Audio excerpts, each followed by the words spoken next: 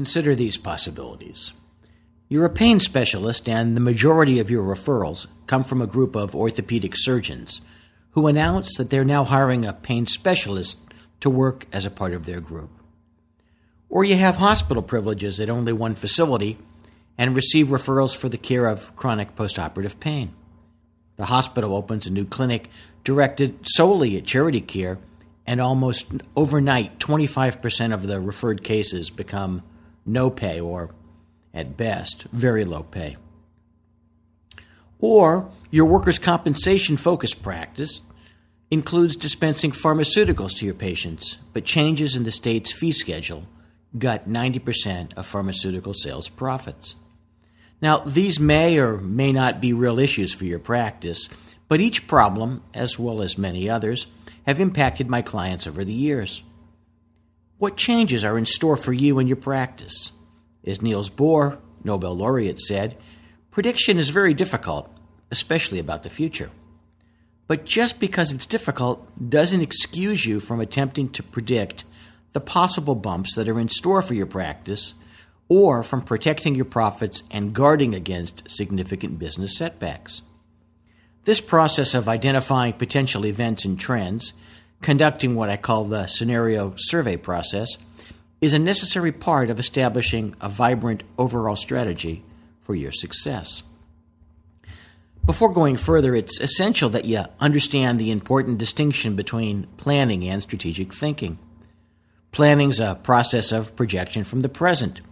However, extrapolating future problems based on your present situation isn't effective.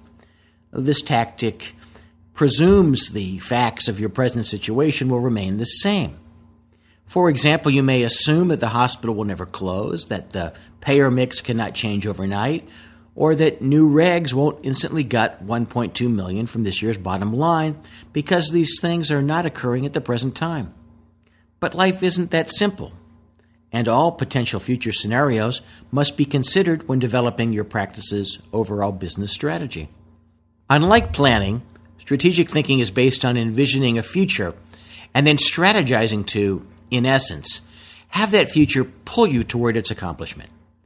A strategy involves an ongoing changing process that, if done properly, allows the creators to regularly revisit and alter the approach. In essence, a scenario survey involves identifying as many possible scenarios or conceivable futures as possible. The survey is, in effect, a hunt for your own black swans, events that, no matter how low their probability, pack the potential for high impact. For example, if your pain practice were centered at one facility, the odds that that facility will be physically destroyed by a natural disaster are low, but the impact of that event would be disastrous to your practice. The purpose of the scenario survey is not to identify potential scenarios, judge the odds that they might occur, and estimate the damage that would result, because no matter how expert you are at strategizing, it's impossible to identify and value all potential risks. Instead, the purpose of the scenario survey is to identify classes of underlying trends, issues, and questions, and to develop a strategy that accounts for as many possible future classes as possible. For example, a facility's closure due to bankruptcy is a possible scenario that could belong in the same class as a facility going under.